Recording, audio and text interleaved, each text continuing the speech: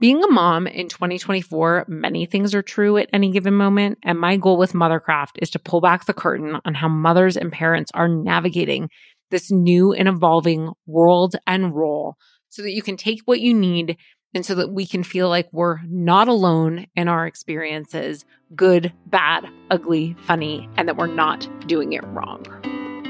You're listening to the Mothercraft podcast, the podcast that will help you feel less alone through pregnancy, the early days of postpartum, and throughout your journey of motherhood. I'm your host, Sarah Dunn. Let's get to the show. At some point during your pregnancy, in the early days of postpartum, or even in your first few years of parenthood, did you feel like you got launched into space without a clear way back to Earth? Yeah, me too. And that's because the transition to motherhood is otherworldly, and it can make you feel super lonely and totally overwhelmed. Finding a feeling of groundedness and finding a rhythm requires a whole new set of skills and mental and physical fortitude that you just don't understand until you're in it. And while you can do some preparation, it's not going to serve you holistically. At least that was my experience. In today's episode, I'm going to share with you 3 of the core challenges I believe exist for new moms and new parents today, and what I've done to navigate them. Notice I said navigate, I didn't say overcome, and that's because one of the things I believe is that these challenges will persist, and so we have to build the muscle of navigating them and managing them day in and day out. A little bit of background about who I am for those of you who don't know me. I'm a mom, a wife, a lover of the outdoors, a mountain town dweller, a sales professional, an endurance activity junkie, a fitness and movement lover, and a clean living and health nut, and a whole lot more. There are definitely more labels you can slap on me if you wanted. But all of those things I previously mentioned, I have been able to do with some level of confidence and competence without feeling totally overwhelmed or completely isolated. And that was not my experience in becoming a mom. How I tried to solve that, and maybe even anticipate that subconsciously, like when I was pregnant, was looking for what was available for me to learn from. Like, where was the template for how to be a mom in modern day? Because it's hard. And surprise, I came up short. There is no template. That might be the bad news, but the good news is there are a lot of women and parents who are out there crushing it and successfully navigating what I believe some of the core challenges are that make being a mom and transitioning to being a mom super hard. So let's just dig into that a little bit deeper. I have asked so many people, why do you think being a mom today is so hard? Was it less hard for previous generations? Is it because we care more? Is it actually harder for our generation? And I think the truth is that becoming a mom or a parent has always been hard. Maybe previous generations just didn't have the luxury of talking about it. But I also believe that there are some distinct circumstances that exist today that presented us with some unique challenges. When I think about the areas of these unique challenges, I think of 3 key things. First is information, aka the information overwhelm. Second is how we think about identities today and the fact that women can be multifaceted and super interesting. And third, I think about community, because the way we build community today looks different than every generation before us. So I want to dig into all of those because if you feel like this is hard, or you feel alone, or you feel overwhelmed, you are not alone.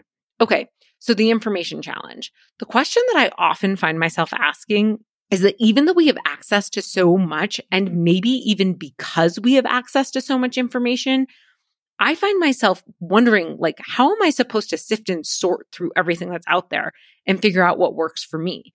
And I think that just having a lot of information is challenging. I think there is a layer and a nuance to the fact that the way much of what is communicated today is very much in this like polarizing this or that mentality. So you're either right or you're wrong. You do it this way or that way. The both and mentality doesn't seem super present. The gray area mentality doesn't seem super present. And the idea that you could try something on and that it might not fit, so you could try something else, also doesn't seem super present. It feels like you have your kid on a schedule or you don't. You sleep train or you don't. You feed your baby or you do baby-led weaning. We seem to live in a time where so much information lacks nuance, and also exists in this sort of polarity where you have to make one decision or the other. And that's just not the reality of what we face or like how applying strategies throughout our days actually works. And so, yeah, sifting and sorting and finding what works is hard.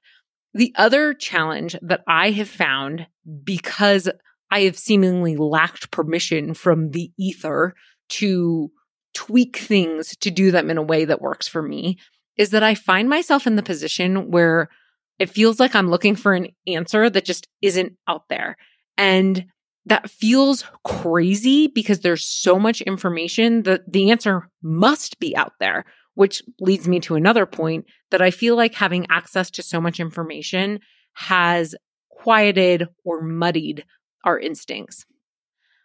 I think it totally makes sense that that's the case because when you overlay this access to information with a generational sense of not enoughness that often shows up in perfectionism, I often look externally for how things should be as opposed to looking internally and trusting my gut and applying decisions and strategies that work well for my family.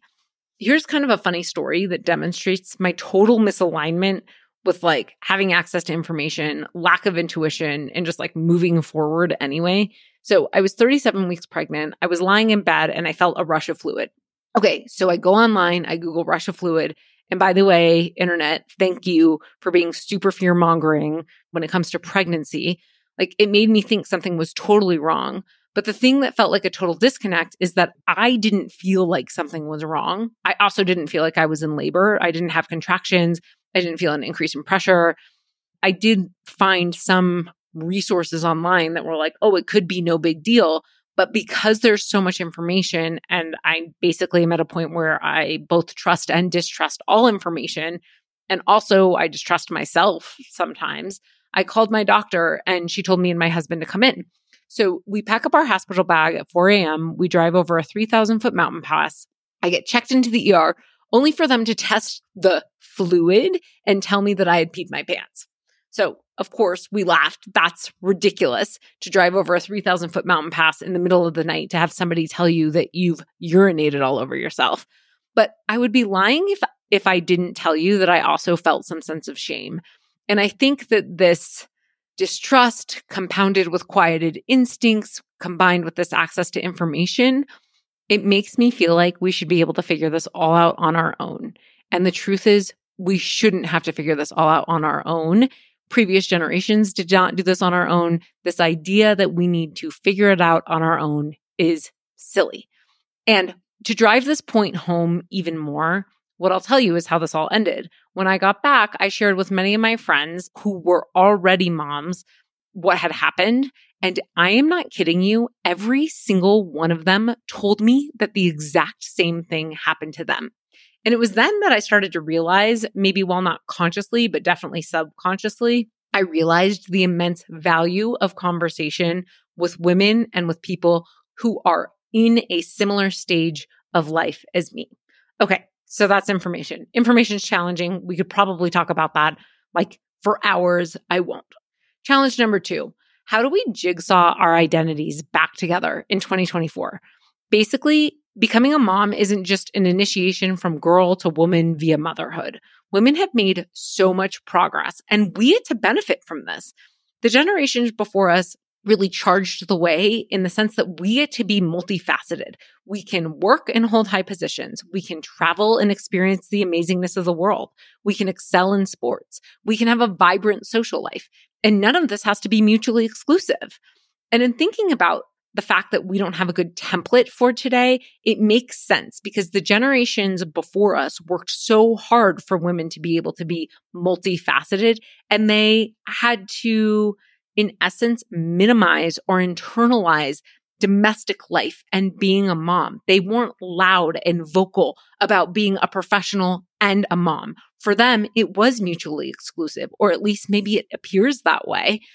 They were trying to break free from the idea that female identities are just homemakers and moms.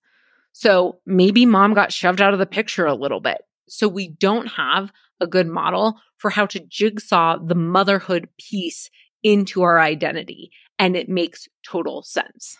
we literally have to tell a story about how we can be both end. It seems logical, like we don't have strong models for this.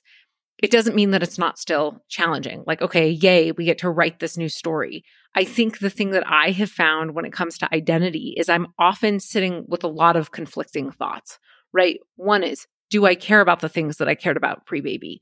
Two is, like, I care so much about the things I cared about pre-baby. I'm just frustrated that I can't excel in all of the same areas. Three is, like, am I doing the mom thing right? Like, which piece of my identity is most important? Am I bad for caring about things outside of my baby, for things outside of my commitment to fitness and my work? How do I want to define myself now? So basically, I just think the conversation about identity has like fundamentally changed, and we need to redo the entire thing. We need to retell and rewrite the story so that new moms today can see how new moms today are jigsawing their identity back together and showing the variation in what's working for women today. I think as we sit with all of those questions, the one thing we can know is that identity is going to be a continually evolving journey. And the best we can do is give ourselves some grace as we navigate a new world and how we want to show up in it. The third piece is community. Community today is different. And for better or for worse, we don't live amongst larger family. People are choosing to have kids at all different ages. So it's not like your classmates or even your colleagues are all having babies at the same time. And this created for me some intense feelings of loneliness and wondering, like, who can I lean on for help? Where are the other moms going through what I'm going through, or at least having some version of an experience I can learn from? I live in a small mountain town where people are obsessed with extreme activity, and many of my friends pre-baby do not intend to have kids. So I can learn from them just like in how they navigate life, but they definitely can't relate to me in some of the unique challenges of becoming a mom. So what that's resulted in is I've had to really lean into my remote community. I've had to lean into other working moms, other highly active moms. I've had to reconnect and strengthen my relationships with people that I've met throughout my life who have littles right now so that I can learn from them. And by the way, let's all just pause for a moment of gratitude for social media. Not something I do often because it's social media. I'm honestly grateful that I've stayed connected to these women and that I've been able to reach out to them so easily and ask them questions. And honestly, what I've learned and what I've seen in all of my outreach is the openness and willingness to share. And so what I've taken away from that is while building my local community is going to take time, there is a whole network of women who have gone through this or who are going through this, who are happy to talk and happy to share and happy to help with the transition to motherhood. So I'm not here just to talk about what the challenges are. While sometimes naming the challenges and not having a solution is totally valid, there have been things that have helped me throughout pregnancy and in my first 17 months of motherhood.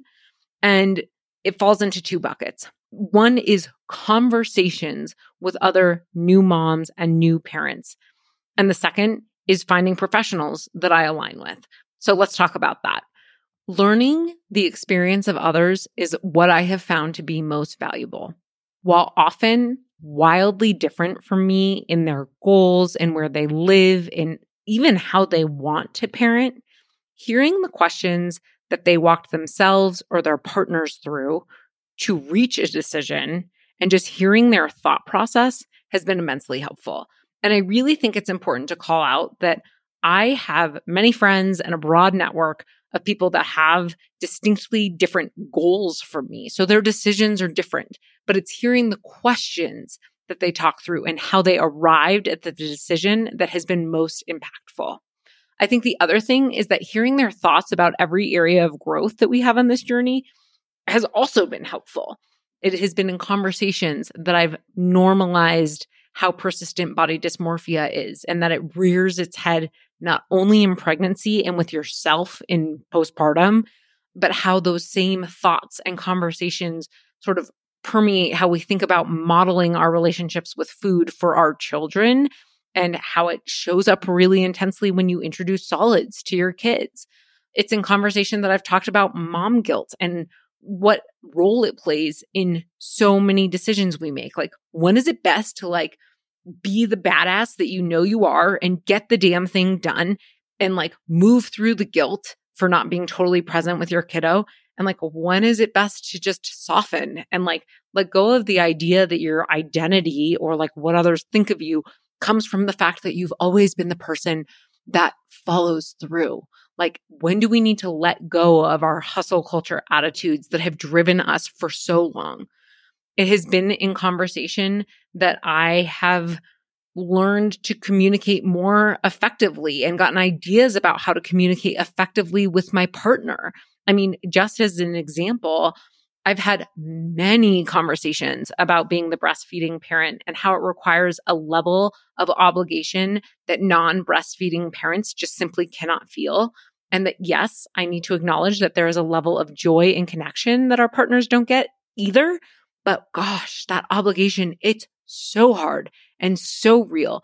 So it has been in conversation with other moms that I've learned how to communicate less angrily and more clearly with my partner to feel heard, right? Not going to change anything, just to feel heard. It is in conversation I have talked about navigating other relationships in my life. What is the value of having non-mom friends who don't get me at this moment in time? Do I judge those non-mom friends for not asking me about my kid when we hang out? Some days, yes. Some days, no. Most days, no. What is the value of having mom friends in the same space or mom friends who are ahead of me or behind me? It is in conversation that we've talked about, holding and setting boundaries. Man, do I think that as soon as you become a parent and become a mom, the opportunity to become an expert boundary setter is available daily and honestly, throughout every day. It's there if you want to learn how to flex and build that muscle. It's in conversation that I've talked with my colleagues and people that work in different industries about how much my professional identity has shifted. I mean, honestly, in the early postpartum days, I definitely entertained the thought of being a stay-at-home mom. And maybe it's because I had some level of anxiety and just thought nobody else could take care of my baby. It's also not a choice. But on the other side of that same coin, I've talked with professional women about how after growing and birthing a human, we exude a level of confidence that has permeated our professional choices and that has literally made me believe that I can do anything I want and be anything I want to be and how I want to model that for my baby. So grateful for that confidence. And now I'm going to bring it into my professional self. It is in conversation that I've talked about self-care and movement and space for hobbies. How does it all fit together? And are you frustrated on the days that you don't get to do the amount of self-care that you would like to do, that you know is good for your family? And how do you just surrender to the chaos that is? And also, when you think about hobbies and introducing hobbies to your kids, is it on what days do you bring the babies and on what days do you leave the babies and go summit the top of the mountain? Also, just a question here, where is the line of selfishness and self-care? Is there really a difference? How do you grapple with that? By the way, we could get real meta there if you want. What I've learned in my many conversations is that while styles and goals may be fundamentally different, the through line for me is this. Most of the parents that I've connected with want to do a good job and they want what's best for their kids. And that is enough for me to listen and to take what I need from their stories and their advice and to leave what I don't. Second piece, beyond my conversation with parents, my obsessive reading and research has led me to find some professionals that have helped me when I've spun out and when I felt stuck. And trust me, I've done a lot of research to find people.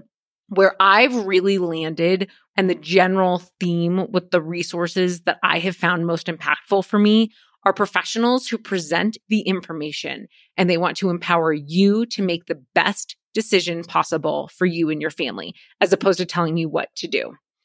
So this is what we're going to do throughout the journey of this podcast. I'm going to introduce you to these folks, to these moms and these experts, so that you can feel connected, empowered, informed, and not feel overwhelmed and isolated. Honestly, the goal here is to make more widely available the conversations that moms have so that you can hear variation in how moms and parents are doing this thing called parenthood in 2024. And so that you can hear from some of the professional resources that have helped me. Again, take what you need, leave what you don't, really, so we can all feel a little bit more confident in our journey. I will also periodically touch on my story, which is as similar and different from those as the people I will be interviewing. I'm sure at some point I'm going to share some of my experiences, like what was it like to be pregnant with an ingrained compulsion to exercise, a long history of body dysmorphia, and a baby who definitely didn't want me to do anything high intensity growing inside of me. I also want to cover what it's like to be a geriatric patient. What is it like to build a community and find support in a rural mountain town where everyone does extreme activity and where many people do not want to have kids? I will also touch on what it has been like to rework my professional identity, which honestly, pre-pregnancy was at least 75% of my identity. And by the way, if my husband was here, he would say that pre-pregnancy, it was 99.999% of my identity. There will be a lot more than just those themes, but those are some of the themes I intend to talk about. So let me leave you with this. There's a saying that's popular right now in motherhood that two things are true. And what it relates to is how moms often experience two opposing thoughts at one time. My feeling and my experience is that moms are living with something much more complex than that. And it's that many things are true. We are not just two-dimensional. We are now on this journey of life with an intense, complex matrix of feelings and thoughts. And that can make us feel so overwhelmed and often make us feel isolated in wondering, are we the only ones having these thoughts? Being a mom in 2024, many things are true at any given moment. And my goal with Mothercraft is to pull back the curtain on how mothers and parents are navigating this new and evolving world and role so that you can take what you need and so that we can feel like we're not alone in our experiences, good, bad, ugly, funny, and that we're not doing it wrong. Thanks for hanging out with me today. To continue the conversation and learning, follow me on Instagram at Mothercrafting. I'll catch you here next week.